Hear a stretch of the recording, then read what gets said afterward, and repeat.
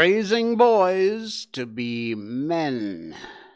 Malaysia rises almost to the top one more time. And payback in style. A Karen gets her comeuppance. You gotta see this. Welcome to the Jay Sheldon Show. Hello, happy Wednesday, middle of the week. Not so happy a Wednesday for the folks in the southern, eastern U.S. Hey, Aldwin Wong, what's up? Hey, good to hear from you. All right, nice to have you in. We wanted to, before we get started on the show, whoa, Miko is raring to go. You hear her? That's her downstairs screaming. All right, anyway, before we get started, we wanted to wish our friends and fans in Florida be safe. The very latest updates, which I've got here from Newsweek, Hurricane Ian, Florida is bracing for what could be a Category 5 storm. Serena Lee's liked the stream. Thank you, Serena. Good to hear from you. Yeah, you guys in Florida, you are on the west coast of Florida, the Gulf Coast, potentially in for a nightmare. Hurricane Ian now intensified to a category. This is all within the last hour. Now, in Florida at this moment, they are 12 hours behind us. So it is Wednesday morning at 10 o'clock there. It's now a Category 4, expected to make landfall today. Stormy conditions, flooding already has been reported in areas like Key West, which is where I used to live. Florida Governor Ron DeSantis has said 2.5 million Floridians have already evacuated their homes, warned Tuesday night the window for evacuations was coming to an end. Yeah, Florida is right. DeSantis expressed his gratitude for the support of President Biden, who offered federal assistance in a phone call he finally managed to call. Okay. The storm hit Cuba Tuesday. State media reported a power outage caused a blackout impacting the entire island of Cuba. Rain, flash floods. It's been gathering momentum since it was first categorized as a tropical depression in the Caribbean several days ago. If you don't know, if you're not into weather that much, I've always been a weather geek. It starts out as a low-pressure system, then becomes a tropical depression, then becomes a hurricane. And it starts as a Category 1, 2, 3, goes all the way up to 5. 5 is the worst. I have been through a Category 5 hurricane when I was in Key West working for the Sheriff's Department. It ain't fun. Now, something I mentioned in our last stream, and I'm going to say it again, if you are new to Florida, because Florida's got a lot of new residents, folks who've moved there from California and New York, getting away from all the crazy liberals and all their ridiculousness. So there are a lot of new people living in Florida who likely have never seen a hurricane before, and certainly not one Florida style. If you are one of those people, reach out to your native Florida neighbors and find out how to deal with this. It's almost too late. This thing is supposed to make landfall today. Clouds from the approaching hurricane darken the sky in St. Petersburg, Florida. That's this picture here. Ian expected to make landfall in the Tampa Bay area Wednesday night into early Thursday morning. So you've got about another 8-10 hours to go before it may very well make landfall. Again, that's according to the latest projections. This news from Newsweek is, like I said, about an hour old. So keep up to date, keep up on the latest, and keep yourself safe, Florida. All right, let's find out about what's happening in the life of our favorite furry little girl. And that would be her. Miko update. Yeah, the Miko update. Okay, so you got a little cheat. You got to see her picture before we ran her opening. Producers. Anyway, yeah, this literally was her about 2 or 3 hours ago when we went for our walk tonight. And we sat in the park for a bit so Dad can rest his calves. And she felt like being photogenic. So that was some shots I took of her.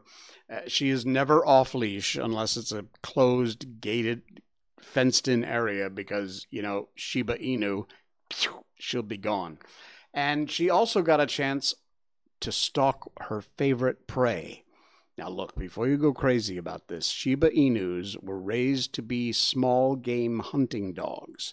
So in our neighborhood, we've got scrats, I call them. They're little shrews. You see that right there? I don't know if you can actually see that, but right there by my mouse is one of those little, I call them scrats because they look just like Scrat from Ice Age. And she will stalk those, there it goes. She will stalk those things forever. So there, she's still hunting for it. She hasn't caught one yet. She's come close. Yeah, well, they're kind of squirrels, I suppose, but to me they look like a scrat. If you look at them close, they look exactly like Scrat from Ice Age. So I call them scrats. And Miko knows what a scrat is. When I say, "Where's the scrat?" she will look around. So, yeah, she absolutely knows what those things are. All right, that's she's doing very well, though. Thank you. And our Miko update is brought to you by the good folks at BarkBox.com. It's a subscription service. You get it once a month. You sign up for 1 month, 6 months, 12 months. It's available in the U.S., U.S. territories, and Canada. Or if you're in another part of the world where they don't ship to, you have one of those forwarding shipping services, you can also sign up.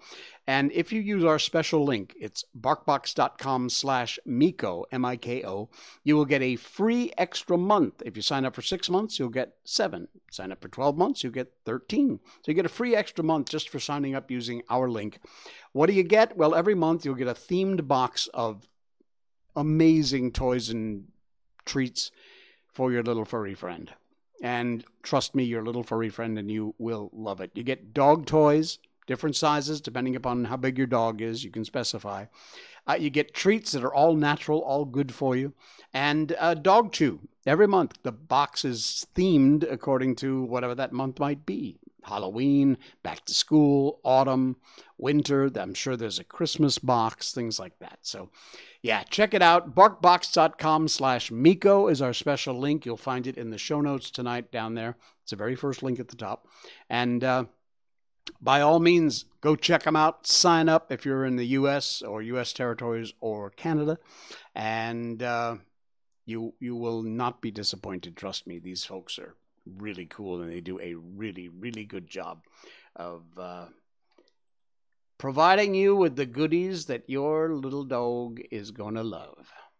All right, our top story tonight, raising boys to be men. This is from the Epoch Times. Not really the site I would depend on for a lot of stuff, but this I found was a really cool article. And teach them to be confident, protectors, and providers with advice from an 1886 publication. Wow. Check out the link to this article. It's in our show notes. I'm not going to read the whole thing. I'll just do some highlights. But it's quite cool, and there's some really good advice in there. If you have a son, daughters, I can't tell you. I don't have a daughter. If you have a son, this will help. Because, with this whole woke crap and this identity thing and this pronoun bullshit, can you blame kids for being confused these days? If you're young, marriageable woman these days, or even if you're the parent or grandparent of one, you probably ask the following question once or twice. Where are all the good men? To be sure, no shortage of males, but there just doesn't seem to be any real men type. Those who embrace masculinity. Oh, the liberal left is going to hate this part of my show. I can't wait. The protector, the provider roles that traditionally come with it. Pointing out that many of today's men are weak isn't an attempt to bash them. Indeed, bashing and tearing down the male sex is probably one of the many reasons they've become feminized. In addition to the coddling, soft environment in which they've been raised. Instead, look to the future. Seek to ensure today's boys will turn into tomorrow's men, ready to lead, work hard, and raise strong families of their own. Where do we start? As many of the male sex turns increasingly effeminate, Models of traditional manhood decrease. In fact, in many homes, there is no male role model. Looking to the past gives us some rather helpful clues in knowing how to raise today's boys to be tomorrow's real men. This author found one of the models in an 1886 publication. Items of Interest, Volume 8, and under the topic heading, Don't Undervalue the Boy, it lays out a game plan for raising men. That's really pretty valid still today. Again, it goes into the description. I'm not going to go through this, but just the headlines of their suggestions is, have confidence in young boys. Adults tend to treat little boys like babies a lot longer than they should. Let boys know what you think about them, that they are trustworthy individuals, not helpless creatures who can't do anything right. I love this one. Encourage curiosity. Encourage them to ask questions. The best question, why? How does that work? Do everything you can to encourage your kid to be curious. That applies male and female, by the way. Let them work with their hands. We did a story on our last show about this woman who let her kid go out and play in the dirt, eat dirt, work on their immune system. Give them a chance. Instead of being afraid to let kids, play with things, put them in the safety helmet with a face shield and big goggles and knee pads and elbow pads and body armor. Let them play. Let them work with their hands. Don't assume it's your mini-me. This is interesting. Parents very naturally want their sons to follow in their footsteps. That only makes sense. Such a desire's okay, but only as long as it doesn't lead them into thinking that their son will or won't be interested in a certain activity just because you are or are not interested in it. Don't assume your son is a mini you. So, there you go. Again, this article goes on and on. There's explanations for everything here. And it's very cool. I encourage you to check out the link. It's in our show notes. Just click on that. It will open in a new window. You can read this. It's from the Epic Times. And seriously, raising boys to be real men. We are missing that in our society today, and we need desperately to get back to that. Zachary Ung has liked the stream. Zach! Hey! Good to see you. All right, nice to have you along for the ride. I got to tell you, when I was working in the sheriff's department, in our detention center, we had someone in there whose surname was Ung, N-G. And it was funny because I was the only one who knew how to pronounce this guy's name. Ung. And all the other deputies couldn't figure it out. They're like, hey, dude, NG, come over here. It was so embarrassing. But for some reason, because I guess I'm part Asian, I suppose, I was the only one who was actually able to pronounce his name. Ung. Yeah. All right. There you go. Oh, man. Just one of those weird throwback things to my days in Key West and Monroe County, Florida. They were good days, though, although right now I'm not sure I'd want to be there. Yeah. All right. We did the sons growing up to be men. Now we're going to tick off the other half of the liberal, let their minds go and explode. And I don't care. It's my show. If you don't like the things I talk about, find another show. Anyway, this is brilliant. Please stick around for this. Whether you agree or not, I don't care. But listen, just listen. The link's in our show notes. It's a Facebook post, public post, from Hazel Koinonia. And I hope I pronounced her name correctly. And it is brilliant. It is brilliantly written. I shared this on my Facebook page. I encourage you also to share it. Hypocrisy is us black people. Hazel is black.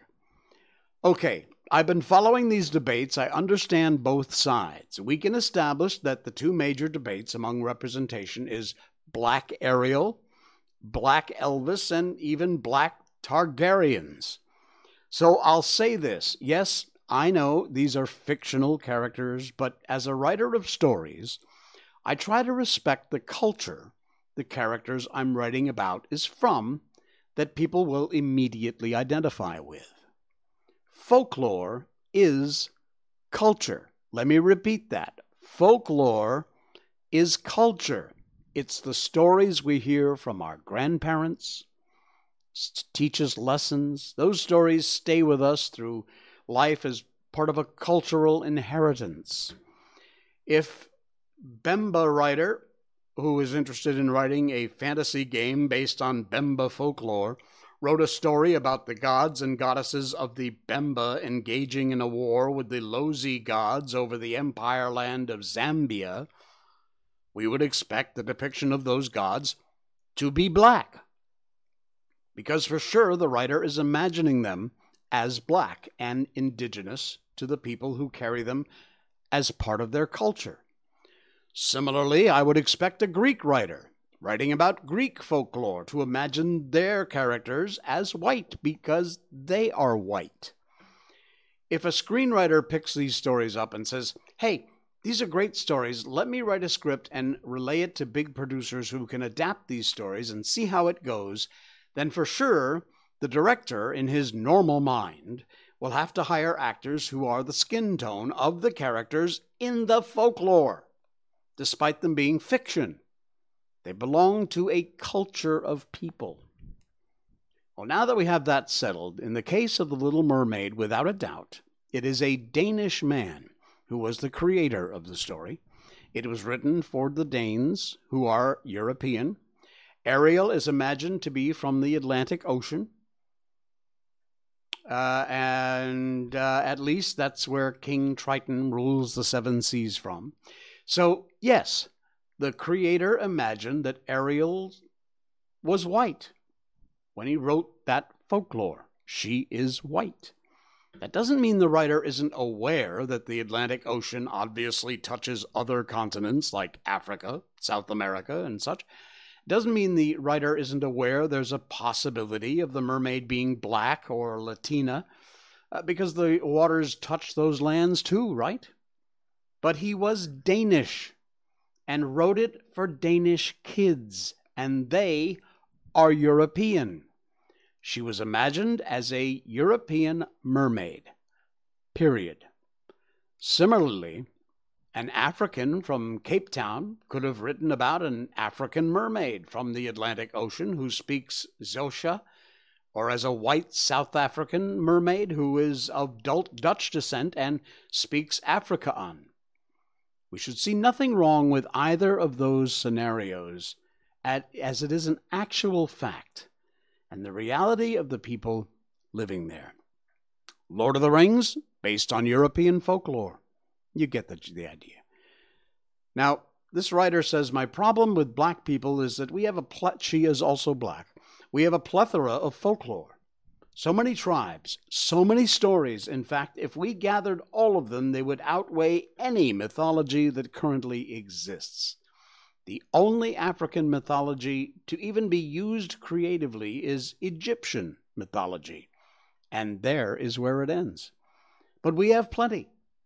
If you're mad that some people decided to highlight their mythology and make creative stories from them, and you cry about representation, where are the black novelists or animators or creators doing African mythological stories or writing African sci-fi or African fantasy based on African mythology? Where are they? No one will tell our stories for us, market them, hype them on our behalf. No one but us. The thing with black people is it's just easier to toss blame and rant and complain. That's why they can even steal some things knowing that all you'll do is rant and complain. Exhibit A, saying, oh, they whitewashed black characters in some of the things we watch. And it ends there. To y'all, it just feels nice to blackwash a white character instead of enabling yourself to produce what you want to see on screen or wherever. Even Black Panther was written by white people and illustrated by white people, but they did it so carefully to respect the lore and the culture of different African cultures they were inspired from. So I give Stan Lee and Jack Kirby kudos for that. But see, it even took a white man to write a black story. Then today, Ada Ayoshani, whatever that means.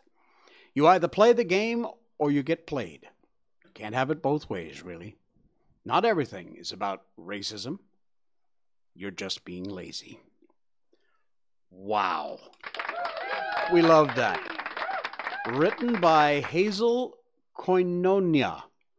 And wow, that is so well written. Hazel herself is black, African American, I believe. And it's an absolutely brilliant piece. Share it if you can on your social media. It's a public post. I put the link in our show notes. Aldwin says, I don't mind Ariel being played by Halle Bailey. Even the original voice actress of Ariel approves of Disney casting her as Ariel. Where are the people complaining about King Triton being played by a Spanish actor? Again, I'm going to go back to what Hazel says. The original folklore on which the story was based. That's how these ought to be cast. And to all the African American and black writers, screenwriters, story writers, as Hazel said, you have more culture and more folklore and more mythology in your culture than you could ever write in a million years. Use it. Write it. Tell those stories. They are just waiting there, dying to be told. All right. Let's again, the link's in our show notes. Please do check it out. Read the whole article. It's a personal statement from Hazel, and it's brilliant. All right. Malaysia. We did it again. We made it. Almost the top of the charts. Excuse me. The quote says, "It's just the politicians." That may be true. Malaysians have been shocked to discover that we are ranked number 2, the second most racist country in the world. Take a look at this chart. Number 14, Indonesia, our neighbors to the south. Singapore's 73. Okay, maybe. Philippines at 47. But then the top 14, the U.S. is ranked number 13. You know, in spite of what you may see on the idiot mainstream media, for the most part, most of the places across the U.S., racism is not a problem. Seriously, trust me, I know. I lived there a long time. Greece, number 12. Mexico, 11. Brazil, going up from 10 all the way to number 1. France, Saudi Arabia, Afghanistan, Bolivia. Trinidad and Tobago are number 5. What is that? Oh, Peru, number 4. Guatemala, number 3. Number 2, Malaysia. Beaten only by the most racist country in the world, South Africa. Wow. Scary. We undoubtedly have our share of racism, discrimination here in this country. The patriarchy is both disgusting and absurd. But the U.S. being number 13 is still considered racist. Yeah, absolutely. You're correct. I mean, this number should all be, 000, but that's not the world we live in. But yeah, 13 isn't a great rating either. I don't know what the top was, whether the total thing was, how many they indexed. It was a survey done by Index Mundi, comprehensive data portal with the country-level facts and stats. Malaysia ranked second most racist in the world. There you go. Check out the article. It's in our show notes tonight, and you can read the whole thing and get all the gory details there. It ain't pretty. Seriously. Okay.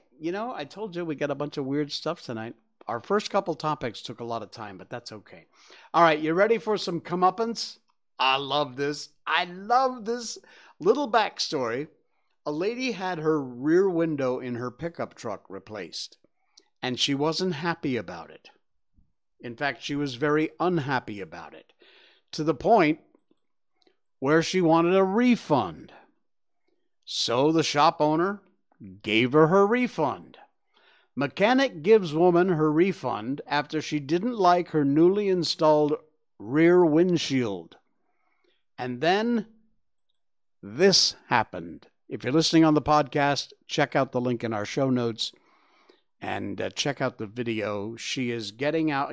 Just look at this. Sometimes you can just tell these people what they're like. There is a Karen if there ever was one. So he gives her back the money because she complains she's not happy with this brand new rear window. That's the rear window on the truck there. And the shop owner says, okay, fine, there you go. You get your money back. You don't like the window? Bam! There. Now you don't have a window. Yes, we love that. Yes. The lady's looking around like, huh? Oh, man. If you're listening on the podcast, you can't check out the video for some reason. The shop owner just took a giant 2x4 and smashed out the brand new rear window that she wasn't happy with. He gave her her money back, so there you go. Go somewhere else, find another one. Rebeebly, I think is how you say that.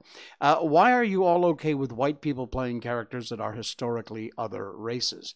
I would prefer not. If a character was historically black or Hispanic or whatever race, to me, the actor ought to be. And in fact, that comes down to also even Asian races. Americans are so silly when it comes to they categorize everybody as Asian, as opposed to someone is Korean or Japanese or Vietnamese or Malaysian or Thai or whatever, Chinese.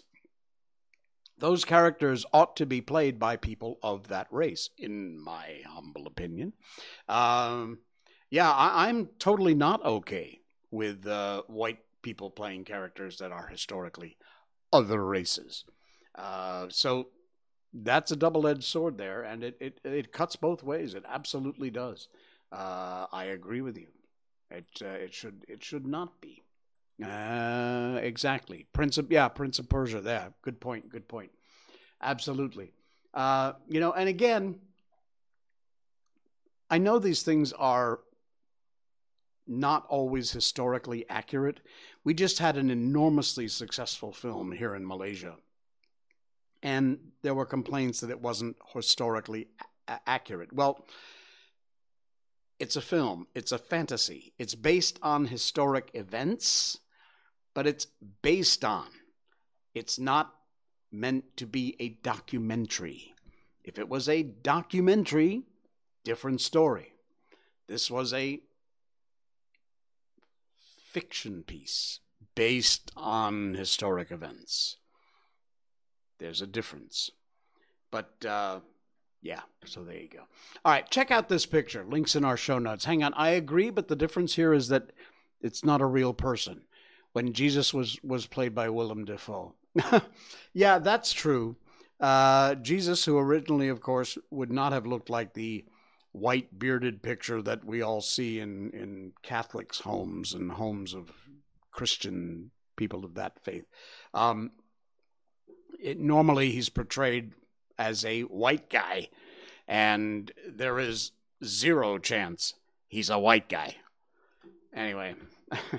All right, take a look at this picture. I don't know if this is going to come through, whether you're watching on your phone or on your laptop or wherever it might be, but take a look at this. Hang on just one second. Let me try and get over to it. Okay, you see that?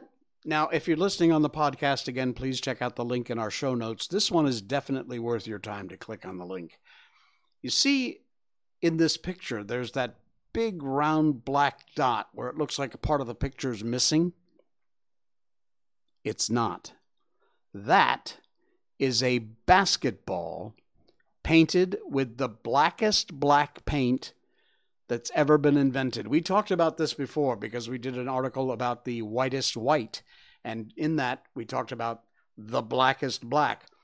No, your screen is not missing pixels. This is a basketball covered with Vanta Black, the world's blackest subject.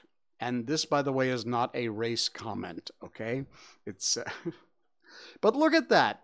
That literally is a picture of a basketball, but because it is the blackest black on Earth, it absorbs nearly 100% of the light that hits it. That's actually a basketball painted with Vanta Black. I'm telling you. We live in such cool times. We live in kind of silly times when it comes to some things. But when it comes to some of the science and some of the inventions that we've come up with, these are some pretty cool times to be alive. All right, I got one more. Speaking of painting things black or white, I'm having a hard time believing this is true. Before we get to it, hang on, because at this point, I just assume to let people do what they want with fictional characters. Yeah. Especially because so many stories are written without any people of color. It's damaging regardless of what people want to think. I can't disagree. Yeah. Speaking of which, stories with Asian characters. Coming up after this last article, we're going to continue Chapter 6 of Willie and the Warthog, which takes place in Malaysia with a Chinese family in a Malaysian kampong who befriend a warthog. I wrote the book. It's a children's book. I think you'll like it. If you missed the first 5 chapters, go back to our old streams. You can listen to it. Or you can buy the book. The link's in our show notes at Amazon. All right, one more story, and then I'll move on to the book. But take a look. Scientists believe that the function of a zebra's stripes are to deter insects. You know zebras, black, white, black, white, black, white, black, white. Why? To camouflage? Black and white in the middle of the desert or the Sahara ain't that good camouflage. Anyway, a team of researchers painted black and white stripes on several cows. And they discovered it reduced the number of biting flies landing on the cows by more than 50%. Serious, huh? How weird is that? They came up with, this is the scientific method, they came up with a hypothesis that the black and white stripes on zebras were because of, to prevent insects. Flies, biting flies. So they tried it on cows, and sure enough, more than 50% of the biting flies less landed on the cows. It looks like animal abuse. PETA would sue them. You know what? PETA can go pound sand. PETA's tactics are bullshit crap, and, I am the biggest animal rights supporter on the planet. I would do anything to protect any animal.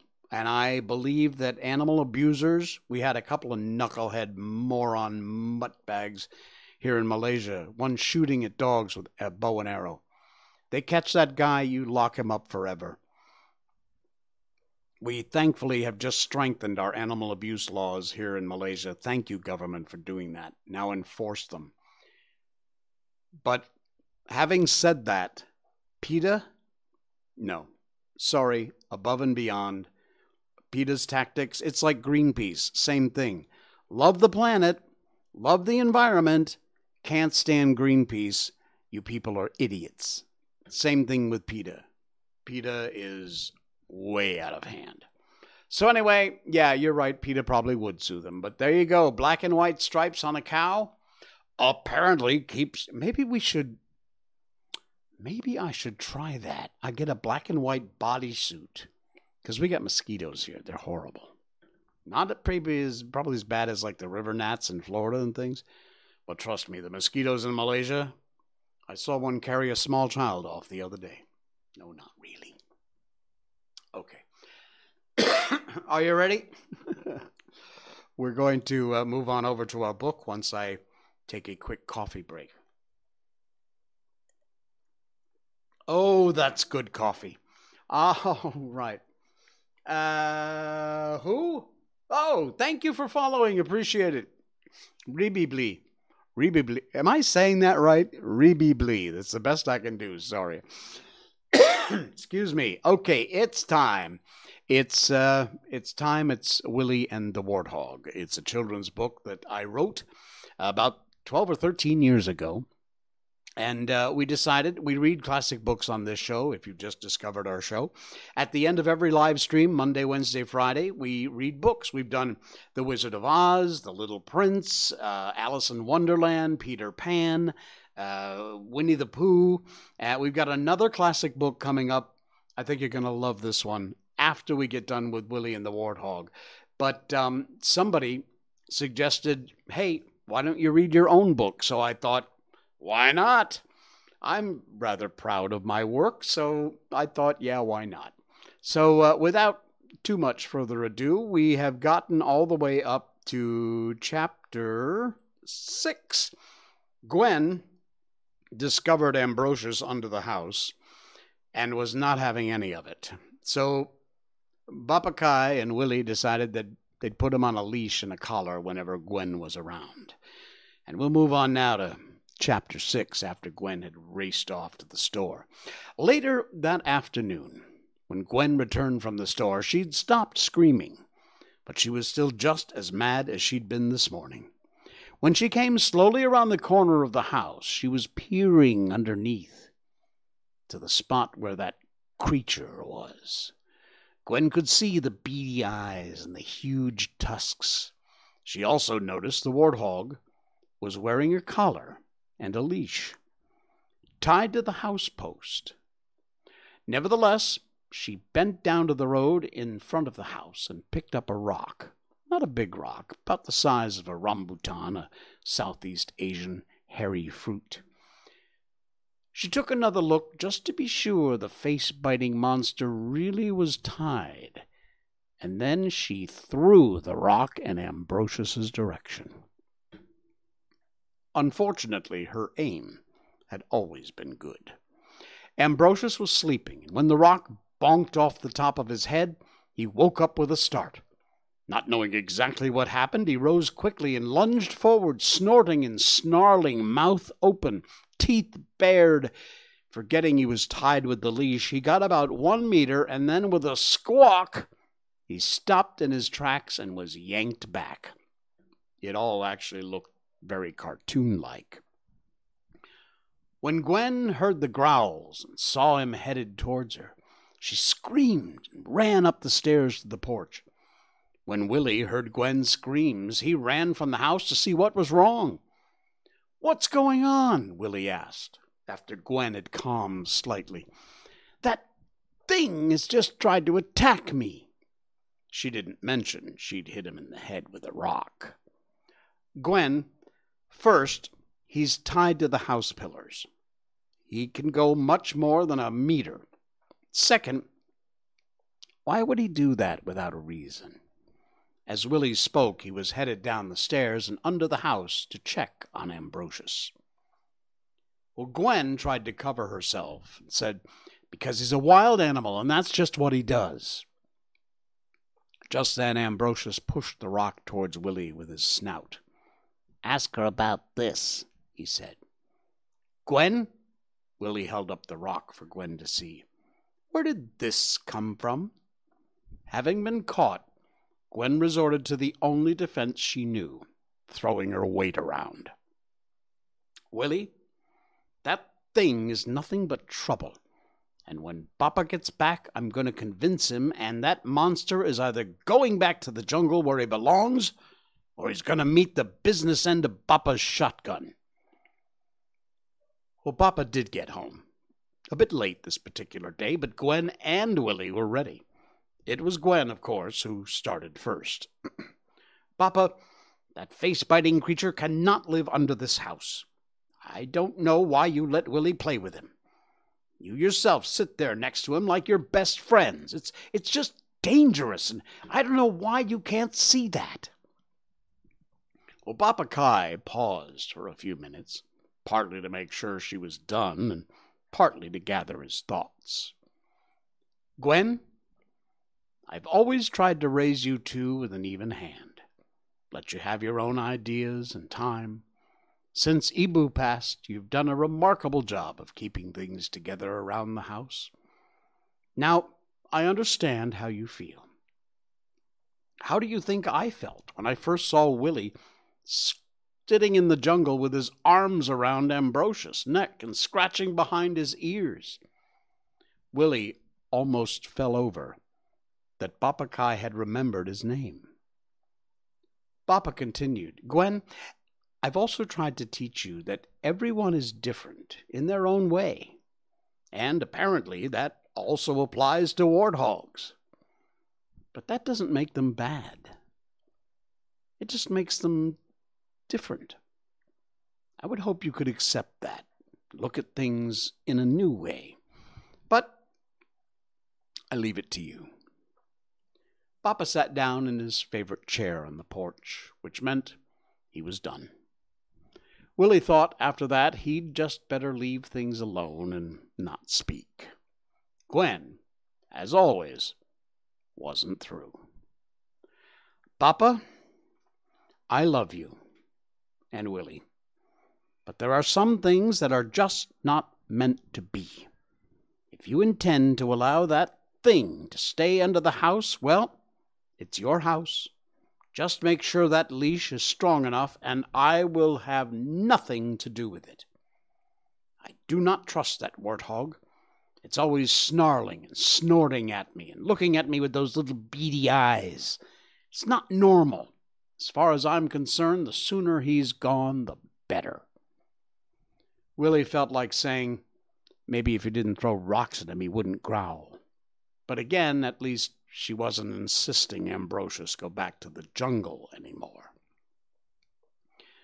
An odd silence fell over the three of them as they sat there on the porch.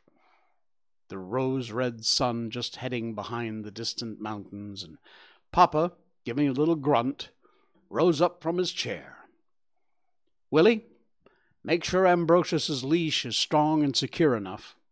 Gwen, thank you for at least trying to understand. Now, I'm going in to start dinner. And with that, Gwen looked at Willie and gave another of her well-known snorts. Willie, trying to avoid an argument, smiled and said he'd be in shortly.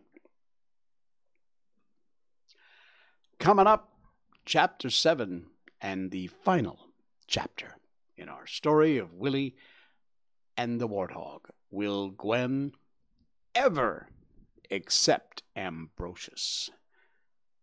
We'll find out. We'll close up the story coming up in our next stream on Saturday night.